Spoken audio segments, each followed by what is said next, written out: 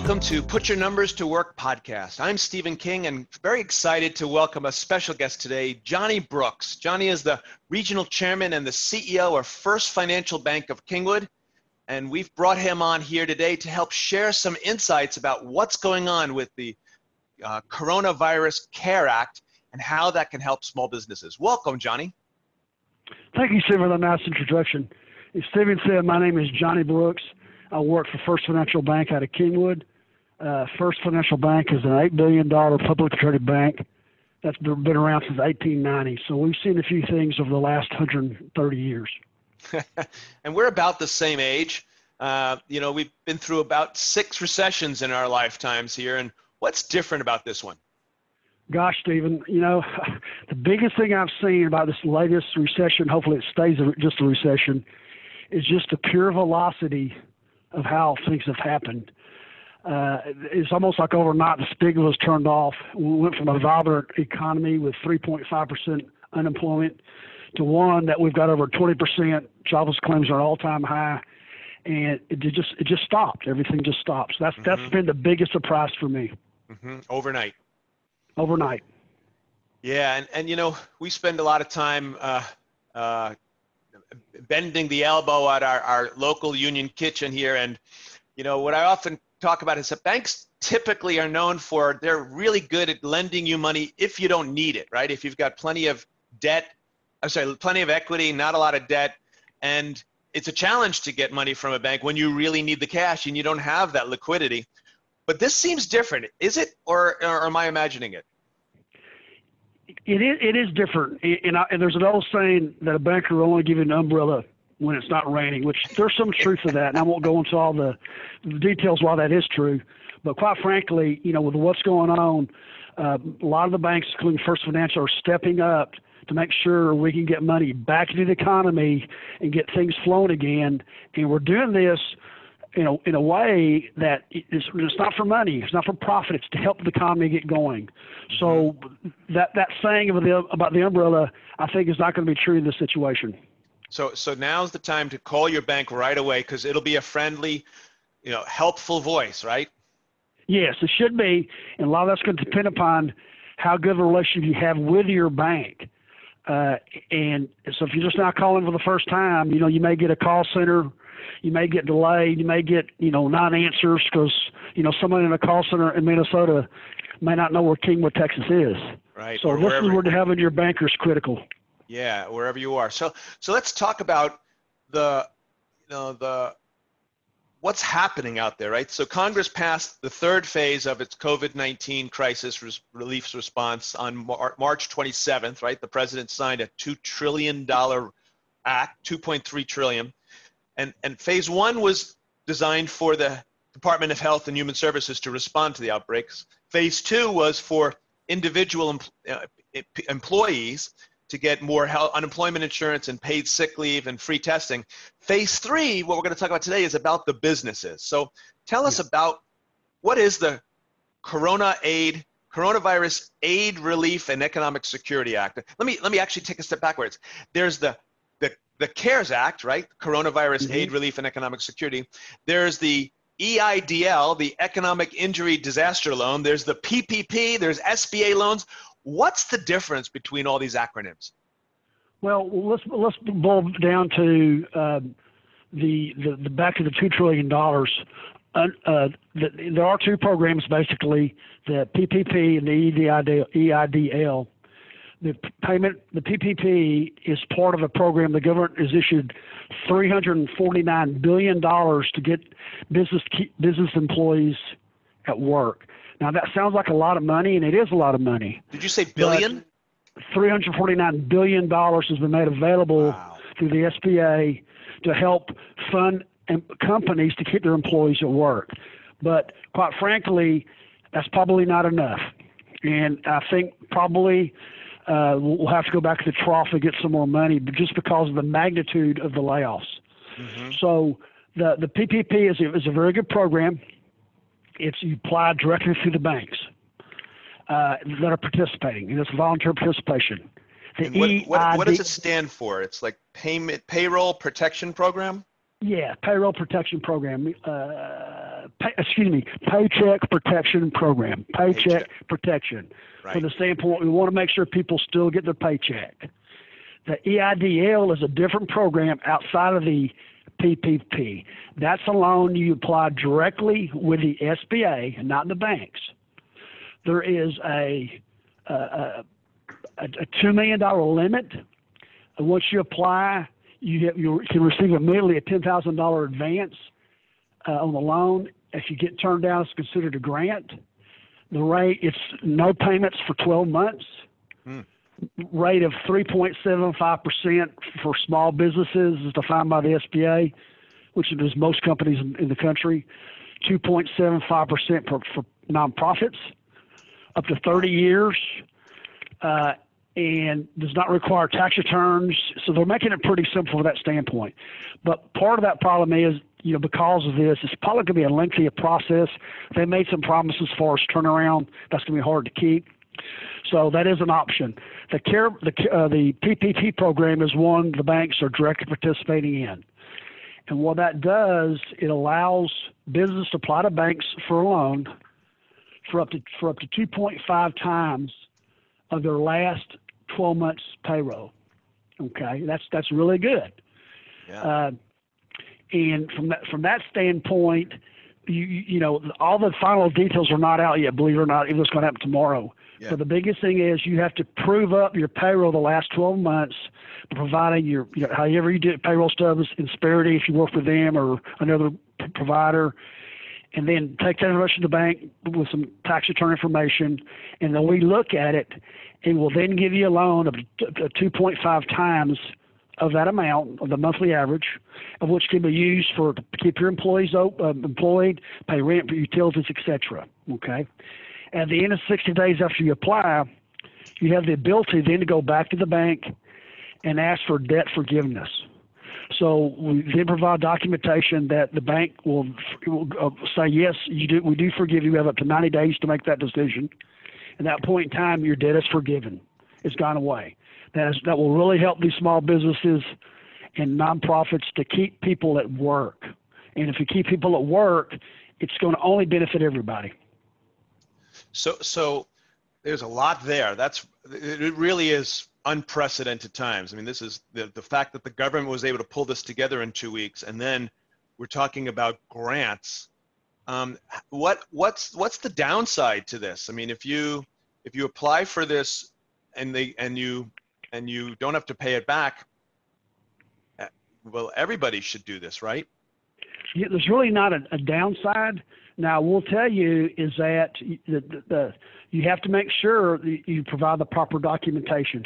And I will say, if any program like this that comes out this fast, and there's the word of free money from the government, there's going to be quite a bit of people trying to obtain money fraudulently, and that's part of the bank's backstop. We've got to make sure the money goes to the right people for the right reasons. Right. But from a downside standpoint, I believe it's something that you should apply for. Should get the benefit of, and helps you take care of your employees, and it will help get the economy back on its feet. And if I remember correctly from reading the act, it's not just the paycheck, right? It covers the taxes and the unemployment, the health insurance and your retirement and your PTO and your sick, as well as like rent and utilities, right? It's just and that's for the business, yeah. And so it pretty much it'll cover a lot of your daily operating activities, because in some situations companies will get people on board, and their production is ceased. I mean, they're just not doing it. So it does allow you to keep the doors open.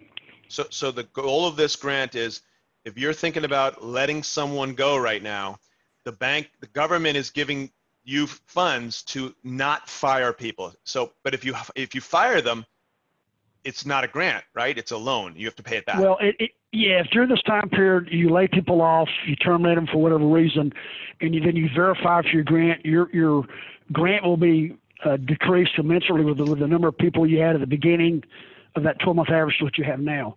And one other thing I forgot to mention, there is a limit which is a big limit of $10 million that somebody can apply for based upon their average payroll. Mm-hmm. And isn't it like $100,000 per person as well? Well, over any income of any employee of a company of $100,000, over 100 has to be excluded. So if somebody's making $250 a year, $100,000 is the cap, you will not be getting that extra 150. You know, it really feels like the government had, in a very short period of time, did a good job coming together to make this for the average worker, right? Getting it down to the people who can't afford to be laid off. Yes, I agree with that. But with any program that's out this fast, we're going to find out from a practicality standpoint, there's going to be quite a few bugs to get through it. You know, I envision that the floodgates open tomorrow, Stephen, and I envision that everybody's going to try to apply at once, which they should, and there's going to be some system limitations, and it's going to go a lot slower while all the banks get through the learning curve, and the SBA gets their stuff because they have system limitations too. Mm-hmm. So be patient. So calling the bank right now, right? As soon as you finish this podcast is what you're advising because you want to get first in line. Is that what I'm hearing? I think the sooner you get a phone call with your banker or your bank to get situated, the better off you are. Most of the banks will more than likely, like us, direct the application process through the website online because, you know, face-to-face, one plus the social distancing, and just the practicality and the volume, the more you can do yourself online to get the ball rolling, the better off you're going to be. And what is that documentation? What do you got to be ready to give you if somebody was going to go to your website, right? They were going to First Financial Bankshares website. What would they find there that's required to get a CARES Act or an EIDL loan? There's going to be in this on our website. Give me 1 second. I'll see if I can actually tell you what's on this application because we just got it out yesterday. Well, the biggest thing you're going to have on this is you're going to make sure that you fit the confines of the SBA program. You know, if you're a convicted felon or you're indicted, that's an automatic. You know, you can't get in. You got to be able to state that you have to provide entity documents outlining that you really are a real business, not just pretend business. So you have to have your corporate documents ready for that. There are going to other questions that you have to state that you have been impacted by this coronavirus and you need economic aid. So the application itself is pretty simple. And then at that point in time, with us, you'll go into a queue and you'll be able to be processed by the bank. So normally, you know, when we at Growth Force talk to people who are going for SBA loans, you've got to have 3 years of taxes, 3 years of income statement and balance sheet, debt schedules, 3-year cash flow forecasts going forward. You got to deal with personal credit history and, you know, they want a personal guarantee. This is different, right? How is it different? Yes, how is it different from a normal SBA loan? You know, this is basically there's no personal guarantees. That's big. There's no collateral. So wow. It's really not a balance sheet cash flow situation at this point in time. Well, it's more of a documentation showing that you have a payroll need you have to meet. So it doesn't matter if you haven't made money. If you have a payroll, you need help, you can document correctly what your monthly average is, and then you can document it after the fact for the forgiveness. That's what we're looking for. It's a compliance situation versus a credit decision. So it's not about the health of your balance sheet, which is unprecedented. I mean, in 35 years of being a CPA, I've never seen that happen. Yeah, in the 62 years of living, I've never seen any of this happen. I know, right? So let me ask you this. You talked about there needs to be a protection against fraud. You know, the law says here you got to have a narrative of the hardship that you've suffered, right? Like, what does that look like? It's not financial. It's, you know, the economic impact of the COVID-19. Well, that's going to say that, you know, your business have dropped off. You can't afford to keep the doors open. You can't afford to pay your employees, and it's because of the coronavirus. That will allow you then to apply for the loan. Mm-hmm. So you got to be able to show what, like lost revenue or supply chain problems? Yes. Yeah. So you got to, and then there's a you have to certify it, right? You have to sign, you know, correct. That you have. Correct. And I know all these details are still coming out. This is April 2nd, and as you mentioned, tomorrow, Friday, April 3rd, is when they're going to be releasing the guidelines. So, do we know anything about what are the challenges to get this? It seems too good to be true.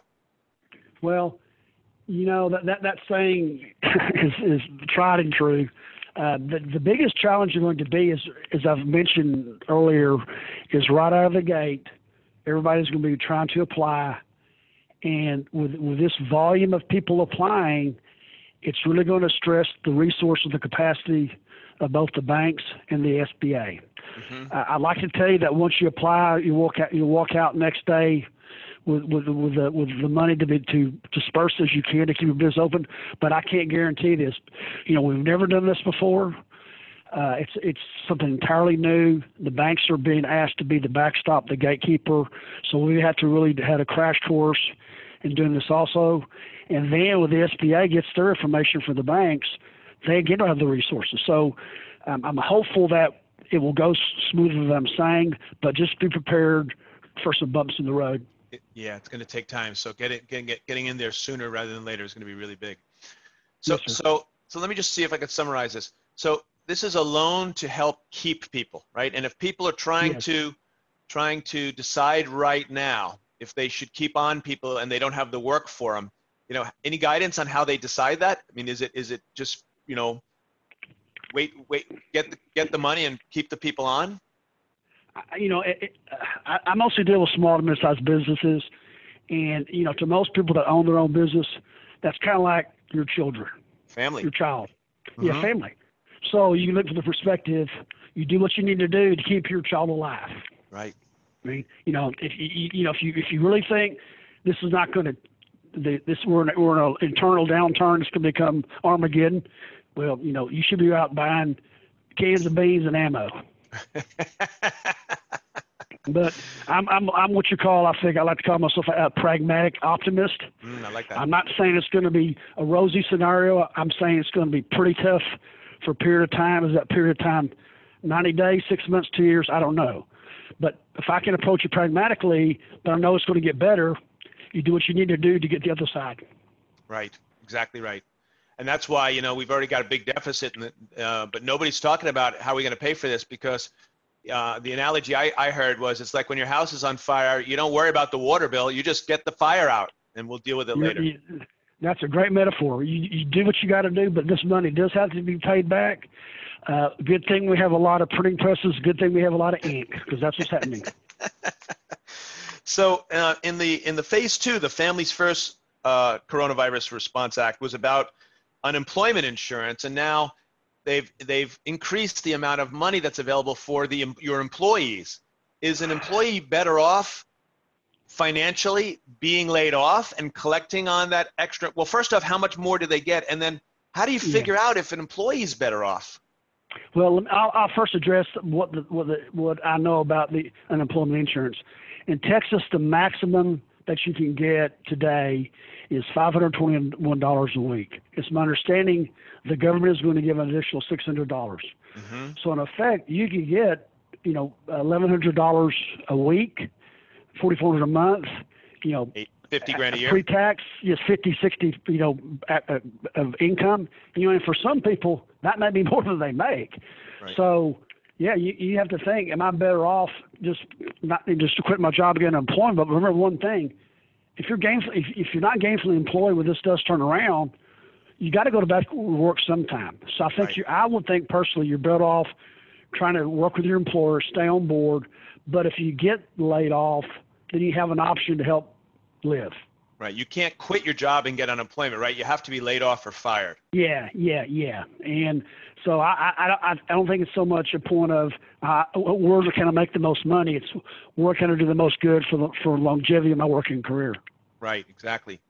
And then the flip side, let's wrap up here with the flip side. So this is all about sources of funds, right?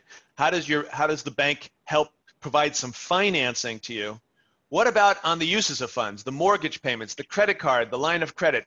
What if people can't pay their mortgage right now, or they can't pay down their line of credit? What is the bank able to do? And is it different with the funding from the from the coronavirus acts? Is there anything different than normal?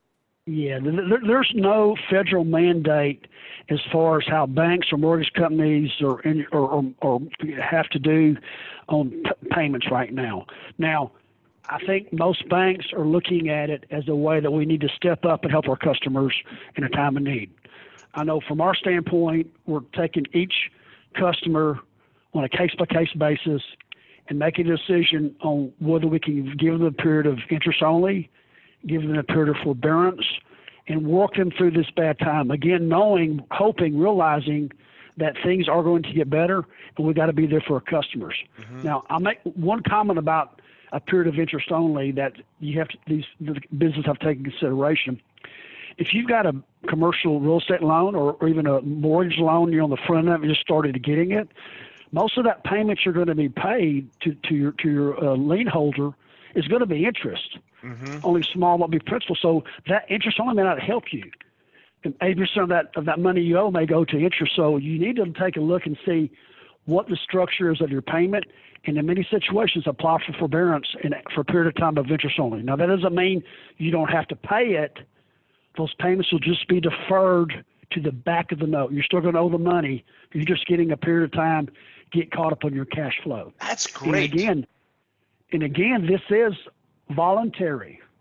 This is voluntary. Now, I read recently, I can't remember the name, so I won't slander anybody, of a large mall company that owns a lot of malls. They've told their tenants, even though they're vacant, you got to pay. Well, that's their decision. Now, is it a good decision? I don't know, but that's the decision they made. We're considering forbearance. We're considering interest only for every customer that walks in the door. And I think a lot of banks are doing that too. Well, Johnny, I really appreciate you coming on the show here today and sharing all this at the time of need. And, it is pretty amazing how we're talking to a banker about forbearance or deferring on loans and payments. And I assume there's no penalties on these forbearance, right? Well, again, it's case by case. Some situations the bank may ask you to pay, or the mortgage company a fee to do this for their time and effort. Yeah. That's just, again, case by case. But that's not a penalty, right? That's just a service you're providing. Yeah. Banks are in some situations we may charge somebody a small fee to go through the process because it does take time and effort. But again, it's individual case by case basis. Yeah, that's great. Well, tell us your website, and is there any materials that we're going to be able to share with the listeners? Yes, if you go to our website, ffin.com, there's a place for application of loans that gives you ideas about what's going on with the virus and how we're helping people. So I would encourage you to go to ffin.com and take a look, and hopefully it will be helpful to you. ffin.com. Johnny Brooks, Regional President and CEO, Chairman and CEO of First Financial Bank Kingwood. Thanks, buddy. I appreciate you coming on the show. You're quite welcome. Hope it was somewhat insightful, Stephen. Very much so. Bye-bye.